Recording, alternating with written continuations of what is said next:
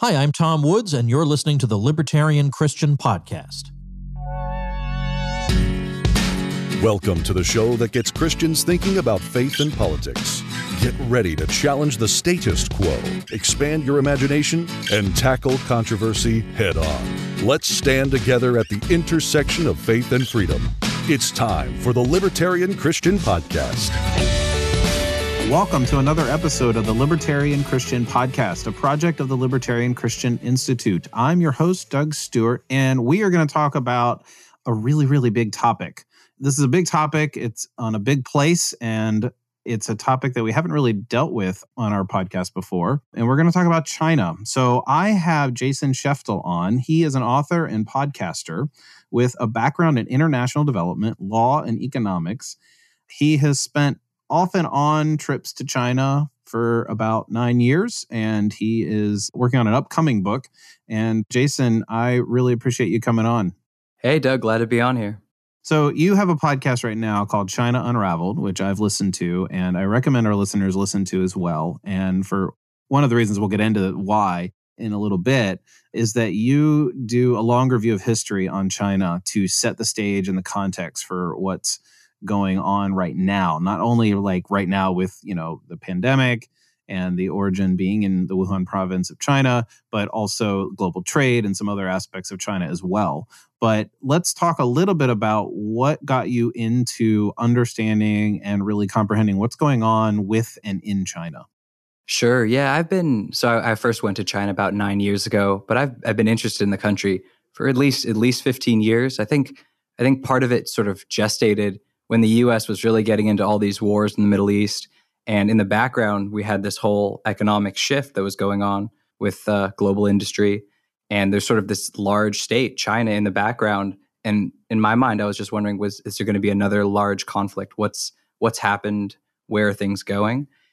Since then, I've taken a long journey to kind of find out the way things may end up. So what took you to go to China? Like, what were some starting points there? Where did I go, or what brought me? Well, what was the reason for some of your trips? And, was it just business? Was it pleasure, mixture of both? And what did you learn there? Sure. First time was sheer curiosity, almost like it just had a gripping need to go. I landed first in Hong Kong, I think like a lot of people, and went pretty substantially through the southern China. And then a couple of years later, in 2013, I got a scholarship actually to study in China. And I was at Peking or Beijing University studying demography, transportation, agriculture, sort of broad systems there. Mm-hmm. And yeah, that's kind of the trend that brought me there. And I learned a lot. Just even listening to that university and another one are really two of the most prominent in China, and just listening to what the students and what the professors were worried about, it really gave me a very different perspective on how things were seen from the inside out, as opposed to our perspective from the outside in. Do you have any examples of that? Like, what did you hear on the ground? I think one that was just completely astonishing was just the degree to which the Chinese government was worried about food production. I remember seeing maps, PowerPoint images of where food production was located in China, the totals, the volumes of grain, and it was such a prominent topic. I remember thinking, in the United States, we never even think about this. And it's true, because in the United States, the continental United States has never experienced a famine. Whereas in Chinese history, you average, maybe one famine, two famines every 3 years, going as far back as anyone can remember, and increasing since maybe the last 1,000 years. So it's just a very different, it's a very different thing than I expected. So I was sitting in class expecting to, listen about technology and where things are going. And they're like, wait, we first got to talk about agriculture because it's a big worry. Okay, so my first thought here is like, I'm picturing a classroom, you're learning this and so forth. And I'm just like, I would want to raise my hand and be like, do you know that we don't have to worry about this in most of the rest of the world? Yeah. And kind of asking, like, did you ever get to ask that question? Or do you think they have this sense, like, in a joking way, it's sort of like Jerry Seinfeld's like, why do the Chinese use chopsticks? Like, they've seen the fork, they've seen the spoon. Why are they still doing that? It's like, we've seen an improvement. We have markets that help us with agricultural development, and where does our food production come from, right? And so they've seen that. So what's the answer to don't they know about this? Well, in China, it's a complicated question. In the 1970s, China experienced history's worst famine.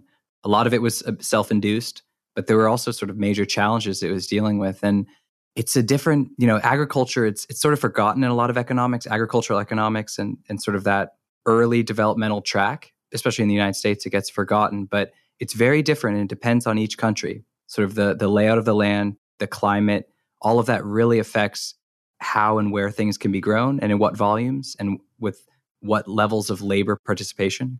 So one of the things people don't realize is China produces about as much food as the United States, but it does it with a population of farmers equal to the entire United States. So they have over 300 million farmers to produce the same output, which is really shocking to almost anyone who hears it. Has that declined in the last couple decades, or has it remained steady? It has. Output has gone up a lot, and the agricultural labor force has gone down also. And that's actually where a lot of the early industrial workers came from. They fled the fields. That agricultural transition is a huge, huge part of China's development over the last 20, 30 years. Yeah. It's gone down, but essentially all of Chinese agriculture output, the increase, comes from increased use of inputs, and particularly fertilizers and industrial agro inputs. And that has major consequences when you do it for long enough. So before we jump into some of the topics in your podcast, because I want to talk some specific history with you, I can imagine people wonder where you're coming from. China is kind of a hot topic, not just because it's 2020, but it's kind of been that way in geopolitical conversation. If anybody cares about what, the United States is up to in the world and what other countries are doing, China is a big presence in that. And a lot of people, you can hear pundits on, Fox News or MSNBC or CNN taking this side and that side, and how China's a threat and how China is not a threat, or whatever the case may be. And so I think sometimes people need some analytical tools to help us understand what's happening. And so what are the tools that you use? Like, where do you come at from this? Sure. Yeah. I think, you definitely need tools, and a couple are really essential. So what I use a lot of is a lot of economics, but a lot of it is basic, I guess, developmental economics, labor and agricultural. It's easily forgotten that there's really a developmental trajectory to most countries. And there is sort of a prototype, a sort of normal way that it happens, or an ideal way that it happens, and then ones that are a little bit more divergent. And I think geography is a huge one that is really, really just not considered enough, especially just in economics, for example. Since the 90s, there's been a bit of a debate between whether it's institutions or geography that originate a lot of the diversity that we see in different countries. But when you take a long enough perspective, there were no institutions. So in my book, it goes back to when there's no China, and the only thing you really have is geography. But so I would say geography. I also personally have a bit of a legal background, and I did a lot of land use development, a lot of federal, institutional, and comparative law. So it looks at the comparative of what emerges at sort of the institutional level. I think demography is very important. So anyone looking at China in particular with the one-child policy, and then the general aging of global industrialized economies and their interrelation when we're thinking about international trade and where it will go in the future, that's very important for consumption and production patterns. And then, military, which a lot of China's history is the result of military failures or military challenges that couldn't be overcome. So that also gets in with certain technological, sort of the changing technology of the day. So in the 19th century, they call it the century of humiliation.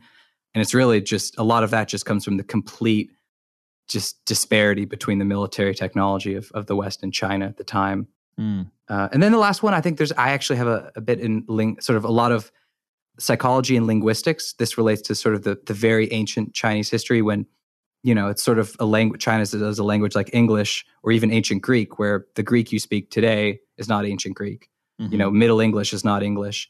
And then if you really want to get the full sweep of things, you need a bit of a sense of psychology and language and how that works. And then finally, just as I've been making more content for people to try and give them a window into this, I've been looking a lot more at the art to try and give people a sense of how things were just in a more visual form. But those are early ones of economics, geography, demography, technology. Those are really the ways that I try and approach it. And then just history. if you look at enough at history and you see the patterns, you can get somewhere. Yeah, it rhymes, right? No, wasn't that the Mark Twain quote? History doesn't repeat, but it rhymes. But yeah, so like I said earlier, one of the things that you do well in your podcast is that you don't just start in, say, the 90s when the manufacturing boom, or 80s and 90s when the manufacturing boom started in China, or at least that's when Americans sort of noticed and things started getting, quote unquote, shipped to China. Right. And so your history starts much earlier. Can you give us one? I mean, you kind of already explained why, and to some extent, like you need to learn a long history, but where does this actually start in terms of America's relationship to China and China on a global scale? Well, so America's relationship to China starts pretty soon after the United States was founded. But in the 19th century, a lot of international trade was sort of, the prime mover was Britain. Mm-hmm. And so Britain actually, in the Opium Wars, it was acting, it's obviously a big moral stain, and all the stuff about opium in the Opium Wars is very true. But it was also a stand-in for larger attempts to open up the Chinese economy in general to trade. And, I actually have a 2-part series about Hong Kong coming out that goes back to the early formation of China and what Hong Kong played in it.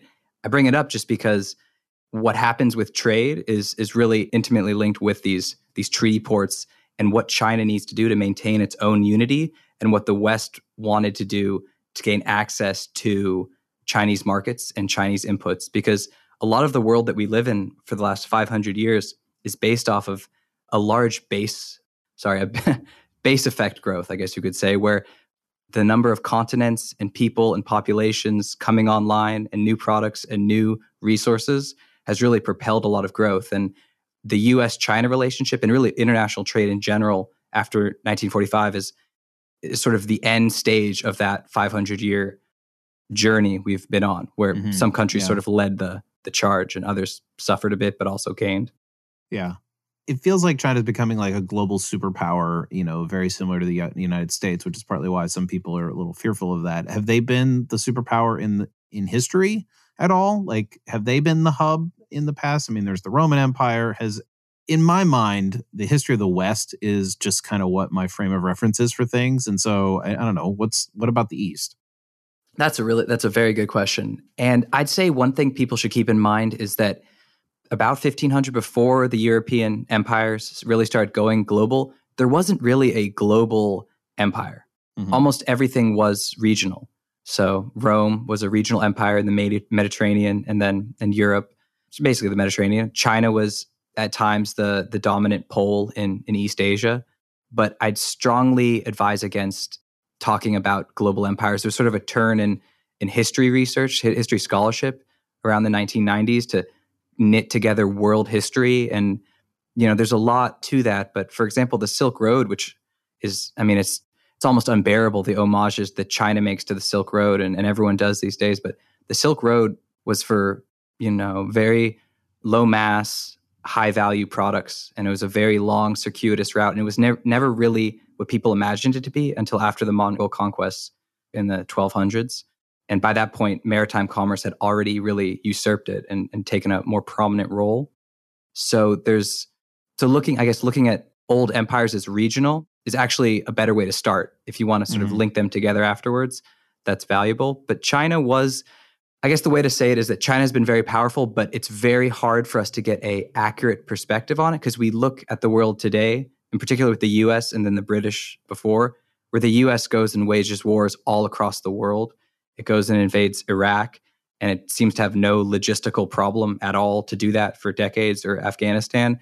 And that sort of thing is very, very new and never occurred in Chinese history. The only time China ever really reached out beyond Korea, Vietnam, some places in Central Asia, was for a bit of a vanity cruise in the early Ming Dynasty. That's an interesting observation. You're saying that China hasn't been able to carry out large-scale or long-term military conquest in the way that we're familiar with seeing today. Correct. Is that what I'm hearing? Yeah. Yeah. Okay. Like, what do you think explains that? Well, one thing people don't realize is that one of the big divergences in China right now is between its coast and the rest of it, the interior of China. Mm-hmm. But China's coast actually breaks down into at least 3 regions. And northern China, sort of the North China Plain where Beijing and most of the Chinese empires have been located, that coastline is muddy and marshy and swampy, and it doesn't have ports. The only time it really has had ports historically was for like ritual invasions of Korea, where it required massive amounts of capital to create these ports, but there was no maritime economy to sustain it afterwards. So it was always, swallowed up by the sea, basically. So that's one of the reasons where China's never been a maritime power, because its power base is in the north, most often historically. And that region doesn't have really a naval capacity or a maritime orientation. The region that does is more Shanghai and the Yangtze down to Hong Kong. But the relationship between those regions and the rest of China is not exactly easy. There's a reason that Taiwan, Macau, Hong Kong, and these places are currently not entirely affiliated with China. It's a historical fact as well. It's happened multiple times. So I want to start talking about the myths about China. Before I do that, this sort of came to mind. I remember being in a bookstore and I saw a book, and the title of the book was like A Year in the 1400s, and it had to do with the founding of America and how there were Chinese settlers in the United States. Do you know anything about that period of history where Chinese immigrants, I don't even call them immigrants, I guess they're immigrants in that regard, came to what we now know as the United States, our land?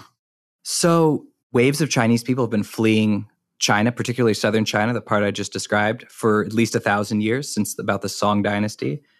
But getting to America is a bit of a stretch. I mean, like physically, it's a bit of a stretch, right? It is a bit of a stretch, and it would not have been there's no way it was a sort of state-driven operation. So it's most likely, if it did happen, it was either refugees, pirates, or something of that sort. It's another thing I discussed in the Hong Kong episode, where the relationship between southern and northern China has produced pirates, merchants, refugees, and just waves of them for hundreds of years. That's why there are so many Chinese in Southeast Asia. And that's why they populated Singapore as well as Hong Kong. But getting to the United States, I've read something similar. There's also stuff about how the Vikings made it to the United States, and I'd believe that more, yeah. You mean on a large scale? On a large scale. Anyone could. On a large scale. Some very, very intrepid and strong people could definitely do it. But yeah. Well, I mean, the Vikings, they have that persona, at least in our historical imagination. Yeah, but the Vikings made it all the way down to Constantinople at times. They really were a maritime, a raiding civilization, which is, I think it's very interesting, but definitely not not what China had. Japan might have been more likely. Actually, based on your earlier question, that's another part. China, it's been hard for China to reach out and touch other parts of the world because it's really paralleled by a whole string of islands. And that has really limited its ability to maneuver freely. It's one thing in the United States, our coasts are clear. It's a big difference. Yeah. Well, what about by land? I mean, there's Russia and Mongolia and the whatever, I don't know how to describe the country, Kazakhstan, those areas as well. And I realize that those borders weren't always in those spots. But like, what about movement west for them? Sure, yeah. So there's the Gobi Desert. You don't really go very far north. China never really bothered. It didn't even take over Manchuria until very, very late. In fact, Manchurians took over China, and therefore China got Manchuria. But to go west, the farthest China has gone is probably the Fergana Valley, which is in modern Uzbekistan. There's actually a very ancient and famous war about that because China actually lacked quality horses for a variety of reasons. And that made it extremely vulnerable to all the nomadic raiding and herding and societies that sort of roamed the steppe. But yeah, beyond the Fergana Valley is about as far as it ever went. And that's, I think it's 3,000, 4,000 miles. It's extremely far, and it requires, you're connecting a string of oasis cities, and you're in a completely different place. Yeah. You can't maintain that. All the times, this is actually something people might find interesting. Anytime you see an ancient picture of China and it's a picture of the old empire and there's a big long thread pulling to the west, it very rarely ever kept that for more than a few decades. Okay. It was a military protectorship, dictatorship sort of thing. Yeah. Okay, gotcha. So let's shift to the myths about China. I was just going to say, shock us. What do we think we know about China that we really don't? Give us a few of those to start, because I want to whet people's appetite for your podcast as well. Yeah, sure. I think one that I've been thinking about recently is that you hear this phrase 5,000 years of history all the time. It's sort of one of the, people may not have heard this as much, but you go anywhere in China, they say, oh, we have 5,000 years of history. But you look at history and it's very weird because China maybe has a lot more than 5,000 years of history or a lot less, but 5,000 itself is not what it has. And it's funny, that term almost certainly comes from like a cultural quirk where the phrase 10,000 is really evocative and symbolic. It means like the great many, many things. It means like something like that. And it's almost the government is trying to say, oh, we've had 5,000 years of history and under the party, you will get another 5,000. Or those early nationalists said the same thing. But yeah, it's probably about 3,500 years. And then even then, the early parts of Chinese history are not like what anyone's been told. So that's part of it. I guess what you mentioned earlier, just ancient wealth and power. Like, was China a superpower? I think a lot of people are led in the wrong direction by a lot of it comes from this guy Angus Madison at the OECD, who did a lot of development economics, and he did these old GDP charts you see where it shows, oh, China and India each of them had like a third of global GDP. It's like, well, no. That, it's based on agricultural output. So it just says, oh, more agricultural output, more GDP, but really it's just directly tied to the population and all that output gets consumed.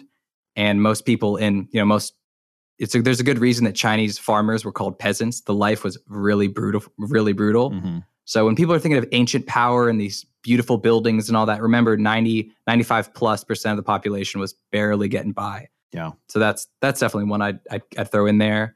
And also just China has not had a peaceful history. It's very easy to look at Chinese history and think, oh, like there's this one dynasty and then there was another dynasty and it's kind of all neat and linear. And, now we're at, the recent modern government. It's like, no, there were huge periods of chaos. Like there are internal wars in China, like that are larger than a lot of, the big ones that we hear about in the West. So that's definitely something to keep in mind, like extremely violent. Yeah. Extremely violent. Yeah. Well, thinking about the internal stuff, I wanted to ask this. This might be a good time to bring it up. In the United States and around the world, for February and March, until it hit the rest of the world with the coronavirus, we were like, oh, it's happening in the Wuhan province of China. So we look at a map and we see the little division lines. Yeah. And we see, oh, Wuhan province. And there's this one city. I don't remember the name of the city. And, the New York Times did their whole little animated thing where it's like, oh, well, then it spread. And, you see this animation happen and it spread to this city and to that city during the Chinese New Year season. And in our brains, at least for me, maybe I can't speak for everybody, but I'm assuming to some extent that this is everyone's experience. It's like the equivalent of saying, oh, well, it started in New York and then it went to Chicago and then it went to this place and then it went to that place, because we think of these as different states, right? My guess is, because you just explained all the history not being so linear, that these provinces aren't necessarily the equivalent of states. Oh, no. Yeah. These states were actually crafted a bit to cover up the actual layout of the different Chinese, you can call them subpopulations. So the specific region... You say crafted, you mean recently during this crisis? No, I mean under the Communist Party in general. It's very worried about regionalism. So its effort to create a unitary state, it actually created lines similar to what the Soviet Union did a bit. Well, Stalin did in the Soviet Union, to create all these stands that don't really totally cover the ethnic groups and stuff like that. There's similar things going on. So these provinces, they're not always what you want to look at when you're thinking what the actual people who make it up are like. Okay. So how does that, I mean, is this, I don't know how deep you want to go into explaining that. Could you give us a picture of like, what is the Communist Party trying to do by doing that? Like they're trying to make it unified, I know, but like, what are some of the techniques or, I don't know, logistical situations there? Yeah, well, so I mean, one great example is there's a province called Sichuan, which is everyone knows just because of Sichuan, like the spicy food that we get in the U.S. Like, it's funny. There are some things that when you hear, as I learn more, I learned that a lot of things that we happen to know about have a bit of there's a good reason we know about them. For some reason, it ends up being very important. And that region is the most populous region in China. It's an internal region that has its own self-sufficiencies in a lot of ways, which others don't, which makes it a bit restive, a bit of a threat to political control. So China just split it. It took the eastern part and made it a national level province, the city of Chongqing. And yeah, they just split it because it was too populous. They just split it. So there's stuff like that. So what did that do for the party? I mean, what's the benefit? I mean, again, as an American, I don't really understand what that looks like other than like, you know, hey, we're just going to make a new border and now we have an additional state or province. But like, what does that do practically? I mean, it's not like, I mean, this is going to show my ignorance here. They don't vote, do they? No. And no, they don't. So it's vote. not like redline. I mean, it's redlining in a completely different definition. But It is a very old school version of redlining before representative government, I guess you could say. Right. A lot of it is just based off of preventing the formation of regional power bases. That's a really good way to think about it. And this goes back 3,000 years at least. And it's just, so this happens also with communist officials. They're all sent to different provinces. They're sent here. They're taken away from their home province. They're sent all over. This has been done forever and for the administrative class. The goal is just to prevent them from creating a whole clique that has economic, political, and social authority in the region that could challenge the government in some way. Do they have like regional military power assigned to them? Like, hey, if you have an uprising, we'll back you up with firepower? No, there's not really a National Guard sort of thing. The PLA has its theater divisions. It has division. They're actually changing them in the last couple of years, but it's a national level control of military assets. Yeah. It's more, and it's also, there's a lot of internal, again, like the Communist Party has its own version of politics. And a lot of it is to weaken your enemies, to purge them, to banish them, to cut off their patronage networks and stuff like that. It's a whole thing. But at a deeper level, to prevent the consolidation of regions that have historically been, somewhat independent or somewhat self-compartmentalized is a constant goal of the party. Is one analogy to be, like, every now and then people talk about how powerful Texas is as an economy in the United States. Would this be sort of the equivalent of like people in Texas constantly becoming a threat to DC? And is it anything like that at all, where there's this like risk of populist groups in our country rising up? I realize that doesn't actually exist. I mean, I know there's threats and there's small factions here and there, but like, would it be the equivalent of like, people from Texas always wanting to rise up against their government and not really being able to do so because of bigger redlining? Yeah. I mean, I think that's actually a good way to think about it in some ways. Often, like, for example, like a good way to think about an empire and like what makes an empire, when people are talking about, is the US an empire? Are we an empire? A good way to think about it is how do the different parts relate to the center? So in the United States, from an economic perspective, Texas, the West, the Southeast, the Northeast, they all have about equal populations and economic, economies. In China, it's very different. And so in the US, it's actually developed organically. So people moved to Texas, people moved to California, they have different compositions, but no one was forced anyway. There wasn't any like central authority trying to shift this structure. And then also, although it's kind of happened now that Washington, there's a lot of the really wealthy zip codes are all around DC now in the last 20 years. So that is actually something people should think about. That is more a sign that, the center is sort of gaining authority, but it's really not on the level of somewhere like China, where China for the last 3,000 years has had to specifically contort the natural development patterns of the region to fit a political unitary state to cover all of it. So like you're asking, so the Yangtze region, where the Yangtze Delta region, where Shanghai is, would be a much, much larger economic unit if things had been allowed to develop organically. And there's similar things like that where money is channeled and shipped in different ways. And it's been going on for a long time. So it's not really a natural structure in a lot of ways. Yeah. Okay. So all of the details, or many of the details of what can be filled in between our conversation here, I would recommend our listeners could listen to your podcast. Your episodes are not super long, so they're great to listen to, and they're not hard to follow. So I'm going to plug your podcast here for a second. Go listen to that to get the details. But what I want to jump to next is 2020. There's plenty to talk about, of course. And I think it's not a secret that there is a debate over whether or not China gave us good numbers over the COVID infection rate and how it spread and whether or not it's even being contained right now. And there's a lot of distrust about whether we got good numbers from China. We don't need to particularly talk about Trump, but people blame Trump for not acting sooner. And other people were like, well, they told him everything was okay and contained within China, so maybe he believed them. I mean, we don't need to talk more specifically about that, but it just to illustrate that it's an issue.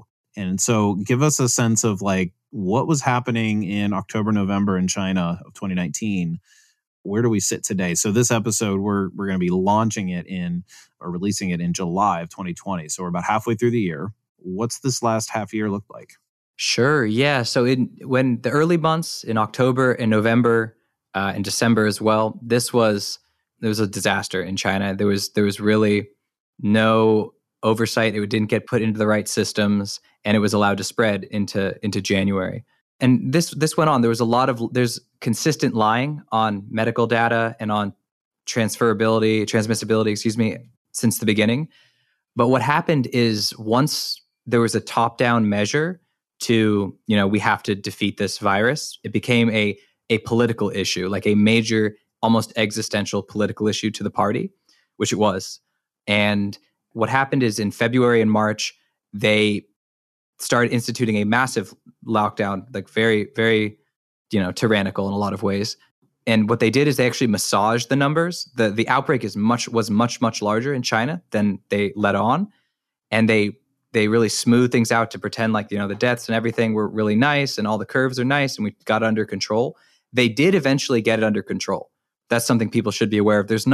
It's very unlikely that there is now like a completely rampant, uncontrollable outbreak in China, just because once it's sort of the same way that there's always high GDP growth in China. Once you get a top-down mandate that the Xi Jinping to every local official all the way down, that everyone's job is at stake if there's outbreaks, they got massive action. But it was definitely not under control in the way and in the manner that they say it was. And to this day, the data that you get out of there is no one relies on it. It's just not going to be good. Is there a way to get good data? I mean, I know that there's for like GDP and unemployment, there's like shadow data. Yeah. Is there a way that the United States CIA gets it?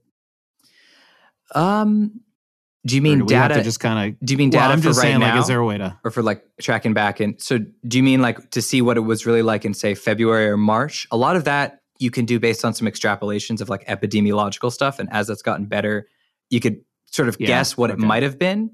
That's probably the best bet. But again, there's not a lot of Western technology and access, and there's not the same sort of data flows that you'd get. Yeah. Okay.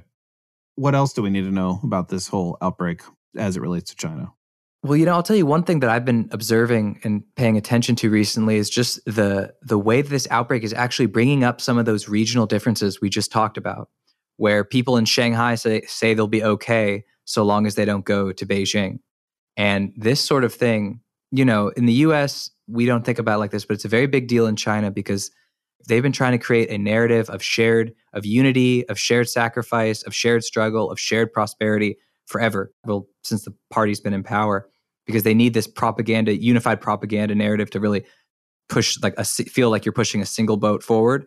When you start getting things that divide the different regions based on, public health is such a big one. That's actually something people should watch for, because fissures in the interrelation of different parts of China is a really big deal. I'm going to try and go into different regions of China more like on the podcast to give people a better sense, because you won't see it just in general coverage. But this stuff's very important. As it relates to the rest of the world, I think you'll see more xenophobia. You'll see a lot of nationalism. You'll see a lot of the things that have been brewing for the last couple of years anyway, and they'll get a much harsher edge. But I don't think there's necessarily health problems or anything like that people should worry about.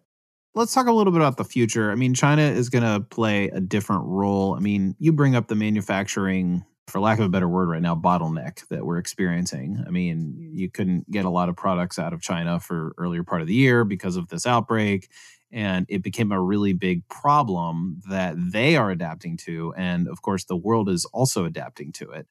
And so what are some things that we can probably look forward to with China? When I say look forward, I don't mean like with anticipation in a good way, but just what can we expect and predict to come out of China or to change in our relationship with China and how it basically has, served the world in its capacity over the last few decades? Yeah, that role is definitely shifting. The Trump administration has sort of made it a policy to sort of move supply chains out of China. It had some limited success, but now there's a much broader push. It's coming from Japan, it's coming from Europe, it's coming from a lot of countries, and it's for this self-sufficiency in certain key areas. So we started labeling workers essential and non-essential, and a similar thing is happening in different industries and with different supply chains. And I think businesses have also had their perspective of a cost-free and very safe global supply chain really, really impacted.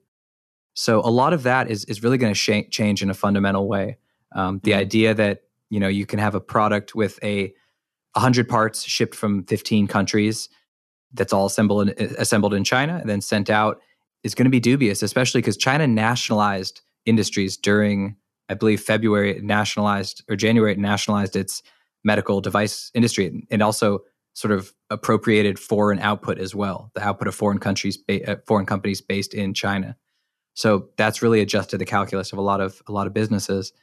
Mm-hmm. But there's also just China's really at the end of its growth curve. It's really taken a lot of what it can from the agricultural transition, from a lot of the main drivers of its growth of the last 20 years. And as sort of the capital structure in the West, and particularly in Europe and the United States, changes, it's going to have to completely retool its system. And that's very unlikely. The most resilient from an economic perspective of its industries and sectors is still exports. And in the trade environment that we're talking about, it's going to be very difficult to maintain the levels of employment and also the levels of hard currency that it got from all these exports. So people don't realize that in 2017, China actually started importing, became a net importer. Basically, its current account is red. And that means that all the 660 plus around cities that it needs to sustain, it gets all of its materials for everything from outside China. It doesn't have the capacity to maintain it and produce it itself. Mm-hmm. And that is going to impact, its finances in a way that we haven't seen, where China's always seemed like it just has endless money. In a lot of ways it did, because it's the most overcapitalized country in the history of the world. But it's reaching sort of the limits of that. And we're going to see a lot of interesting things. So China also wasn't able to do a massive stimulus the way the US did, which is really shocking when in 2008, 2009, it did a massive stimulus. It was doing like what Obama did like every month or something for a period of time. Wow. Yeah, no, it was insane. But now the leadership is very aware of what its credit efficiency and its debt burden is becoming. Right. So when I think of China, I mentioned to you prior to going on here that there are people that I know that sort of blame the manufacturing. I don't even know how to put it. The crisis of manufacturing in the United States, if one wants to see that as, we shipped everything to China because it's cheap labor, and that we need to bring jobs back to the United States or whatever. And I'm like, well, hang on here. My perspective has been, during the last several decades, the Chinese economy has grown, which I think is nobody's in dispute of that. But more importantly, the well-being of millions of people have improved, and there's still like a long way to go. So like, in my mind, I hear you say, they're hitting a plateau or maybe a ceiling or the limits of their growth and things like that. And I'm like, well, wait a second. Can't they just become more productive? Or is that limitation imposed by the Communist Party? That's a really good question. And I think there's a couple things that China really needs to do. It needs to get a consumer economy. It needs to really develop its consumer base. And then it does need to increase labor productivity. So US workers are about 7 times more productive than Chinese workers. Mm-hmm. But one thing I guess that might be another myth. We assume that China is just, it's filled with engineers. Everyone's super educated. In China, there's not even a mandate. You don't have to finish high school. So there's a huge proportion, hundreds of millions of Chinese that haven't finished high school. And we mainly interface with a lot of coastal regions in China, which they dominate all sorts of testing and scores and stuff similar to Japan and South Korea. But you look at the hundreds of millions of people in the rest of China, and it's very different. I think people should consider, a lot of manufacturing in the US did suffer, but it did move hundreds of millions of people out of poverty. It's a very hard, when you really look at it, it's a really hard thing to really make the moral judgment. It is tough, but I think for people who look at the 1990s and think everything went to if everything just fell apart in the 1990s with manufacturing, then the way to think about it is that we built up a system starting in the 1940s that had a strategic purpose. And that once that strategic purpose ended with the fall of the Soviet Union, we had a system that ran on autopilot, and companies, everyone was doing really well. Companies were doing well. A lot of countries were joining, a lot of countries were developing. And then China was just the country that happened to have the most pieces in the right place to develop at the scale that we saw. Okay. So again, man, I just want to keep picking your brain here, but we're out of time. And I want to point people to your podcast, and I'm looking forward to your next episodes. So tell us a little bit more about how we can get in touch with you online or just find you online. Does your upcoming book have a title yet? When can we look forward to that? Or just give us any indication on where we can find you online. Sure. Yeah. So the website has, this is where a lot of the podcast materials and stuff are stored. It's www.jasonszeftel.com. And so you can find some stuff there. You can find me on Twitter, which I use a little bit, but I'm enjoying it. So I'm at Jason Szeftel on Twitter. I also do sort of a bonus episode for the podcast on Patreon, where it's much more informal. It goes a bit longer. So the other ones are sort of 20 minutes to be really digestible, but you can go get more content that goes in depth there. There's going to be some more videos and stuff probably on YouTube, which is going to be pretty exciting. And I think the book, I think we'll just call it China Unraveled right now for as well. But it's looking like the end of the year, and I'll let people, I'll have a bit more for that coming out. Yeah. And I think that's about it. And I guess the next episodes people should look forward to is about Hong Kong, where it goes back to when Hong Kong had nothing. And it's first of a two-part series, and it's going to really give people the framework to look at the broad trends about the way things may go, because there's a lot of finance people trying to tell you what's happening, and it hasn't been the best in the last couple of years. Yeah. Okay. Well, Jason, I really appreciate you coming on, and maybe we can have you on in the future to talk a little bit more about a number of things. Hopefully there won't be something like a pandemic from China that means we have to talk again, and hopefully we can just analyze it for its own sake. But thank you for joining us for the podcast. I enjoyed it a lot. Thank you for listening to another episode of the Libertarian Christian Podcast. If you liked today's episode, we encourage you to rate us on Apple Podcasts to help expand our audience. If you want to reach out to us, email us at podcast@libertarianchristians.com. You can also reach us at LCI Official on Twitter. And of course, we are on Facebook and have an active group you are welcome to join. Thanks for listening, and we'll see you next time. The Libertarian Christian Podcast is a project of the Libertarian Christian Institute, a registered 501c3 nonprofit. If you'd like to find out more about LCI, visit us on the web at libertarianchristians.com. The voiceovers are by Matt Bellis and Catherine Williams. As of episode 115, our audio production is provided by Podsworth Media. Check them out at podsworth.com.